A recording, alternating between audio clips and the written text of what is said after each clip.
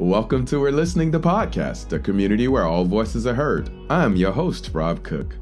Join me for a lighthearted show about the human experience with live conversations, discussions, and interviews of some of the newest to the most established 3P practitioners from all over the world. So no matter if you've known the 3 principles for years or you're new to Daily Insights, we hope each episode will inspire you to demonstrate a community where all voices are heard. Welcome to today's episode. Matt Roberts is a trained artist and ex-international high jumper.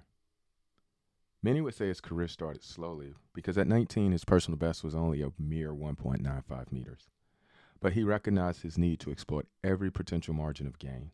And over his 15-year career, he had a career best of 2.26 meters, which coincidentally was just 3 centimeters short of an Olympic silver 2 years later.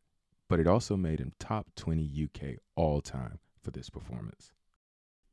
However, in the year following his personal best, Matt ruptured a disc in his neck, leading to his surgery and his replacement. This injury would have ended most careers, but not Matt. He eventually came back to clear at 2.25 meters before retirement.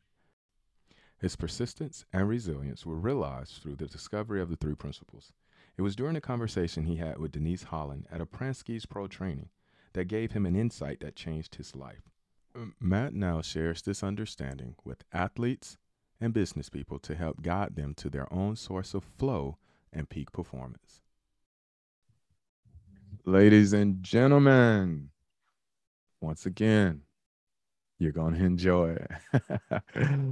A fresh face, a new voice. One I am meeting very newly, but starting to fall in love with just like everybody else in this community.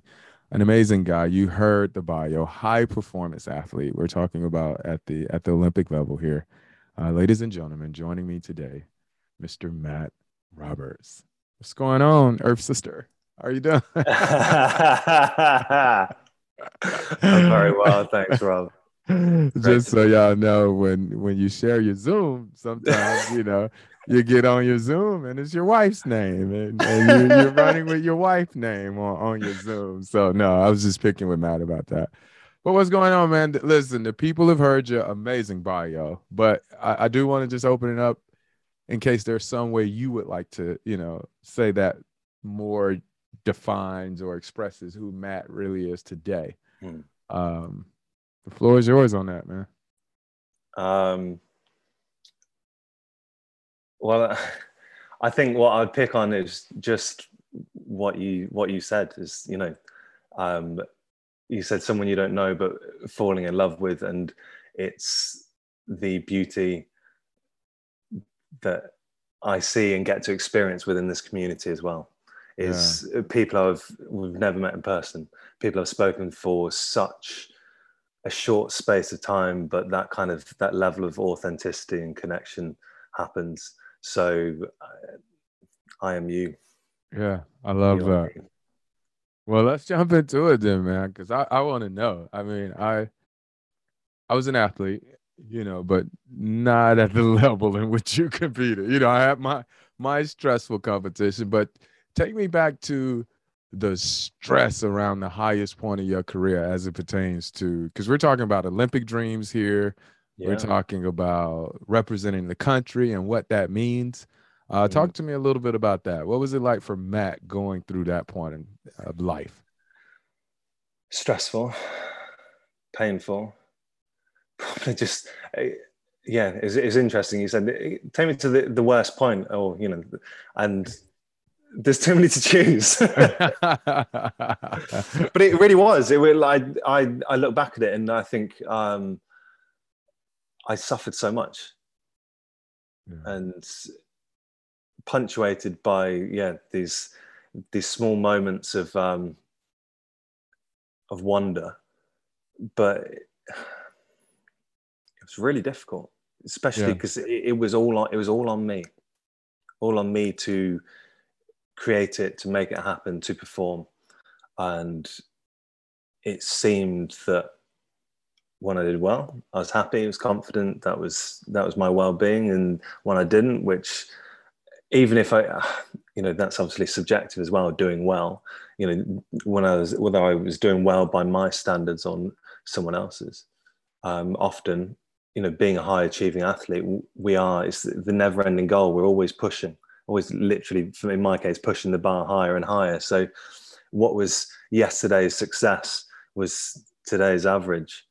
And yeah, I think I described myself in the past as a recovering future-holic to you. And yes, I love that term. Yeah, and that was future-holic. And tell people what that means, because that's an amazing term. Because it only occurred to me maybe a year ago. I was like, I just had this insight. I was like, oh my God, that I saw that for probably the best part of 20 years, I had this imaginary goal, in front of me. And in high jump terms, it was, well, I want to jump 2 meters. And then without me even realizing, there was the high once the euphoric high of clearing it. And then so quickly it was replaced by the next goal. And then it became 210, 215, 220, 225. And it was then, well, when I qualify for this championship, when I win this medal. And then even when I retired, it was like, well, when I buy a house. And it literally just struck me. It was like how that experience of that goal, which it seemed to me that, well, this is what high achieving people do, right?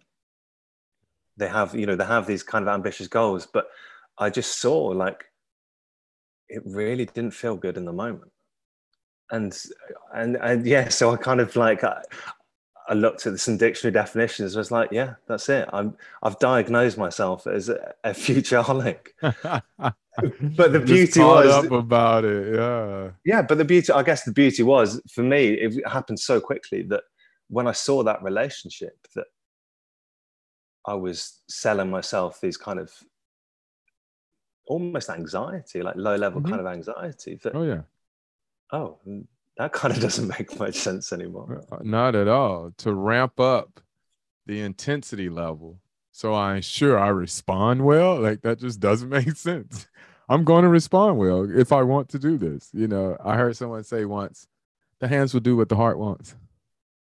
As it pertains to training, as it pertains to what it is you want, and, go after what it is you want to achieve. And sometimes people say, oh, I want this. But the heart knows, and the hands go. So stressful, suffering, tension. We are getting some successes because, as you say, you are winning championships, you're getting medals and things like that. When did things begin to take a turn where you knew that was like, okay, wait, I need to change routes here. I need to go a different direction? I don't know. I would love to say it was at the, because the pinnacle of my career really, height-wise was 2010 when I jumped 2 meters 26. And that really peeled back the curtain of what was possible when I got out of my own way. That, we want to talk, if we could went down the route of flow state, it's like that showed me what was on offer. Okay, well then hold on. I'm sorry to cut you off, but frame that for me then. What did 2.26 mean? It shaped that for the audience. Well, just I guess the backstory. I was 19. I had never jumped over my own head height. So I had the frame, but I was really uncoordinated. I was a terrible athlete, really. So through lots of hard work and it seeming apparent that if I was going to be any good, I needed to have a good mindset from the beginning. I went on this journey and eventually had this breakthrough where I think it was maybe about the 10th or 20th time I jumped 2 meters 20 that season. And I had the conversation. I said to my coach, why am I trying so hard? And he said, I don't know. And I was like, oh, neither do I. So I didn't. And I sailed over 2 meters 23 first attempt, sailed over 226 first attempt.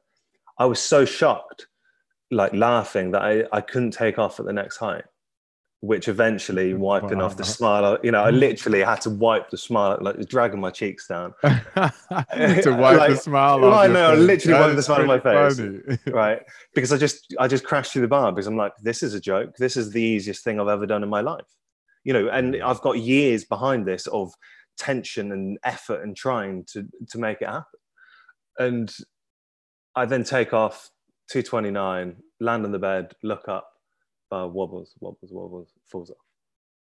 So that's 2 years later. That's what my training partner won Olympic silver medal with. But that's in 2012. Unfortunately for me, in 2011, being a bit self-involved, wrapped up in my own kind of crap, I didn't pay attention in a jump, got it wrong, landed on my head and ruptured a disc in my neck. So I'd love to say that these two very different experiences. I'd love to say that breaking my neck, having a disc replaced, got this titanium disc in my neck, I'd love to say that was the turning point. But it wasn't. It was, and I recovered and I came back 4 years later, jumped 2 meters 25.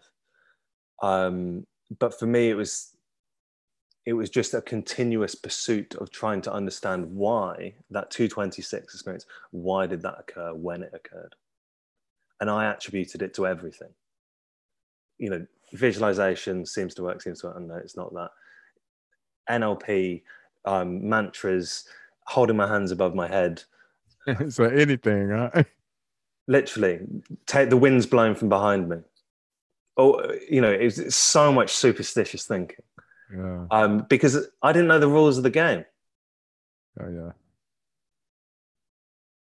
So it turned for me, like I got given a book, and in 2016 I got given a copy of one of Michael's books, and I was still high jumping, and it made a difference, but I wouldn't say I kind of intellectually kind of got it.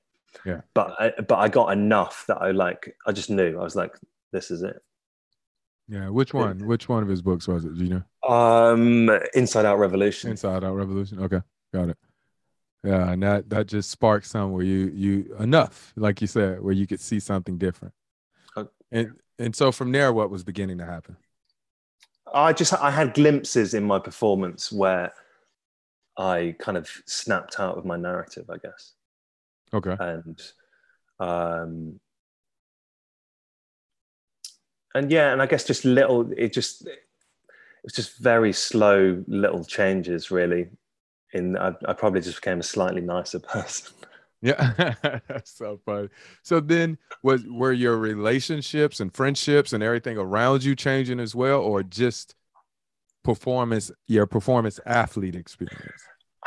I would say it all probably improved somewhat, but not to the levels that I've experienced more recently. Unfortunately, I ended up retiring a year or so after discovering the principles, just old age, was becoming a dad.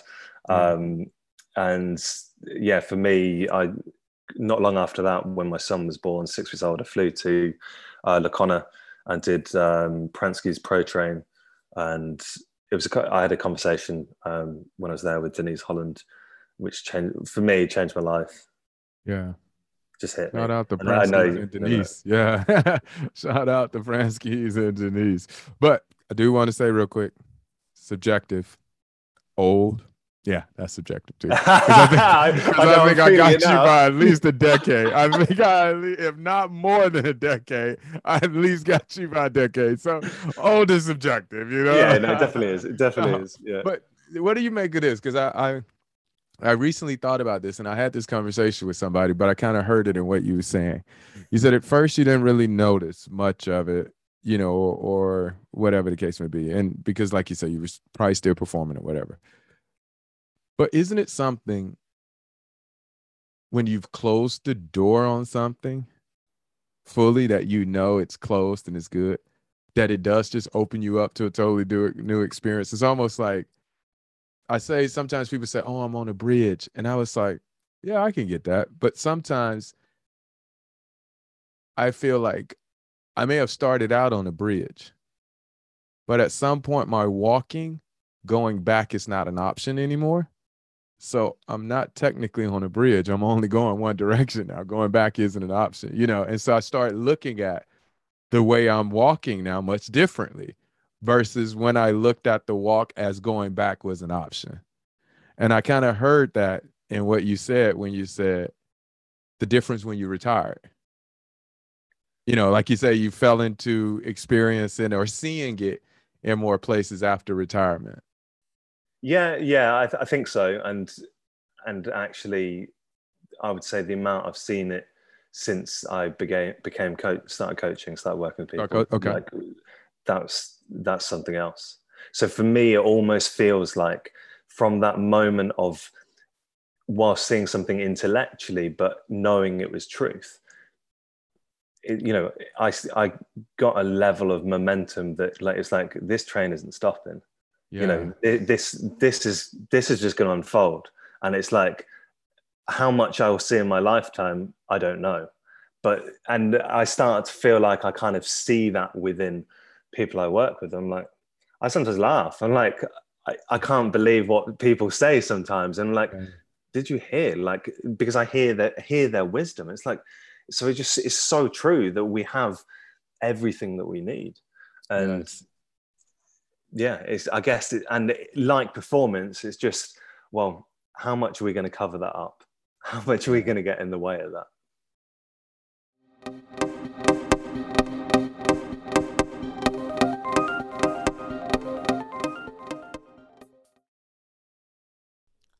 The Three Principles Global Community invites you to visit our website. You'll notice there's a lot of free materials to be found there, such as videos, webinars, podcasts, and blogs. No need to be overwhelmed, though, by so many choices. We encourage you to look through all the material and trust your wisdom as to what speaks to you at the time. There is no right order to go in with all of this material, but the best starting point is the one that makes sense for you.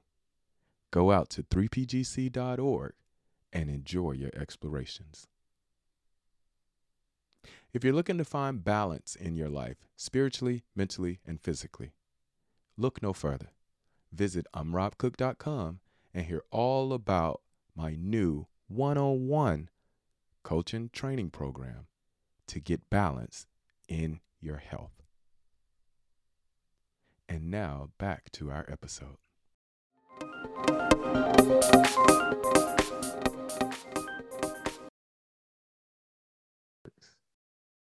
So then I got some funny questions now then. What's harder, trying to make the Olympics or parenting?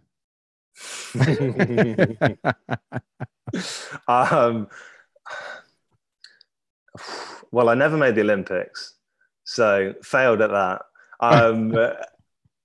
So that's very difficult. Parenting, it's almost like the polar opposite though, because athletics is extremely quantifiable, whereas parenting, you're making it up as you're going. It's like, yeah. I might not know whether I've cocked this up until like 10, 15 years time, right? That's a very good point. Very good point. You're right. I'll tell you in 15 years. Okay, good. Deal. 15 years, you let me know. So family life now looks like what? You, your wife, one or two babies you have? Two. Okay, so talk to me about family life now. What you thought it would be as an athlete, or is it much different? Well, ignorance is bliss, isn't it? Yeah. We know this. You can't. No. I got to the point where I knew I wasn't ready, and so I think that's about as ready as you can be. Right. I'm not ready for this. It almost run for me. It's almost run in tandem with, or very similar timeline with my coaching, in the fact that it's been such a beautiful transition to take my mind off myself. And I didn't realize how much better my life was going to be when it wasn't about me. I think that was my stress of being an athlete, was so self-involved, so preoccupied with how I was doing, what I was thinking, whether it was good enough, the goals, and exhausting. Yeah, I was telling this story earlier today in a class. But I remember when football got serious. When I was young and played football, it was carefree. Me and my friends just out there slinging it. We making up play. We just having a ball. And then when I got to high school, And I had this one coach whom I adore. He's still a big brother to me now, you know. But I remember this one game we was playing, and I don't know what the tension was on his behalf or what had got him so riled up. But I remember we was losing, and he came into the locker room and he was cussing us out. I mean, like he was just going off. And he said, you know, you need to forget that bullshit about it doesn't matter whether you win or lose. It's how you play the game. He said, that's bullshit. And he said, you need to get it out your head. He said, always matter. It will forever matter. And the reason why you know that is because that's why they take score. And it was like, click. It was no longer fun. Now it meant something. Now the way I go out here and what was a fun game means everything about my future now. I'm thinking about what, you know, it just made it so serious. It just made it so serious that it ultimately ended up not being something I could do. Like you said, every throw I was just in my head on. I'm like, I could sit down and read a defense as a quarterback and then get into other moments and just thinking like, okay, make sure you read right. Okay, well, that thought slowed me down from reading. Okay. Like, which I would have done anyway. You know, I know my first reads, the slant or this or that. And it was just like, I could not get out of my head for the need of having to get it right versus just play a game. The power of belief. Yeah. And it doesn't matter how absurd, you know, because I mean, Jesus, I spent 15 years of my life training 5 days a week to try and jump over a fiberglass pole. I mean, it's literally pointless. I mean, all of the troubles, like you say, all of right? the troubles, the hard nights, the tension, and you were jumping over a fiberglass pole. For me, I think I intuitively knew the beauty of it was that there was no escape. When I stood on my mark, what I did was a magnification and a reflection of who I was in that moment. Mm-hmm. So I guess in so many ways, it was never about athletics. Yeah. I like that. So I look back at it now and I'm like, oh, no, this is where I was meant to be. Yeah. You know, I love that, because if I think back as well, it's like that. Like I had sports, and if you want to say the overall goal is to basically sync up all of the whole body to work on one accord. Like that's what performance would be, the ability to sync all the different facets of what we believe, mind, spirit, physical, mental, you know, all of that together to work on one accord, you know, like a choir, to get them all to sing the same song, right? When I was in sports, at my competition level, I may have gotten up 25, 30% max capacity of being able to get my whole body in the game because I couldn't get out of my head. Yeah. The military, with protection and deployments and being in a couple situations where life was, you know, danger or death was imminent, I think I got up to maybe 55%, you know. But when I got this understanding, got into coaching, I was like, oh my God, all that was just teaching me how to do this. All of that was really showing me more and more ways to align myself to be able to show up the best version of myself at that moment. Like every football game now is a client, you know, and how do I prepare? By listening. So my game film is listening. You know, as many countless hours as I would spend on watching game film, now I spend countless hours on listening. You know, my uniform. Well, because of pandemic, I get to wear pajamas. So cool me, you know. But it's the game. It's the same game. It's trying to get out of my head and get in my heart. Similar to what you open with, the heart over the intellect. And all the signs were there. Yeah. You know, on the football pitch, or for me on the high jump D of the athletics. Why did I keep on, you know, essentially banging my head against a brick wall? You know, because my psychological system was telling me where I was getting it wrong and when I was getting it right. It's like, pay attention. Yeah. So you got an amazing opportunity coming up here. All right. That kind of just happened out of nowhere. Talk to me a little bit about that and how that has helped reinforce for you how this understanding actually works. Well, I think it's reinforced that I have no idea. Even that, okay. Even that. Just, I think, because the more I see, the more I realize that I don't know. Yes. Right. I would agree with that. And actually, I become more and more happy with not knowing. Mm-hmm. I would agree with that as well. Because, I had the most mundane insight last year. I had the real pleasure of doing some mentoring work with Elsie Spittle. And I trained as an artist, and I saw how reliably my creativity worked for art things, design and projects, but not everywhere else. I thought it only worked there. And I've just come to see that where I'm going, or what I'm going to create, or what opportunities are out there, what's next, the less I try to put form to that and allow my creativity to come through, it blows me away.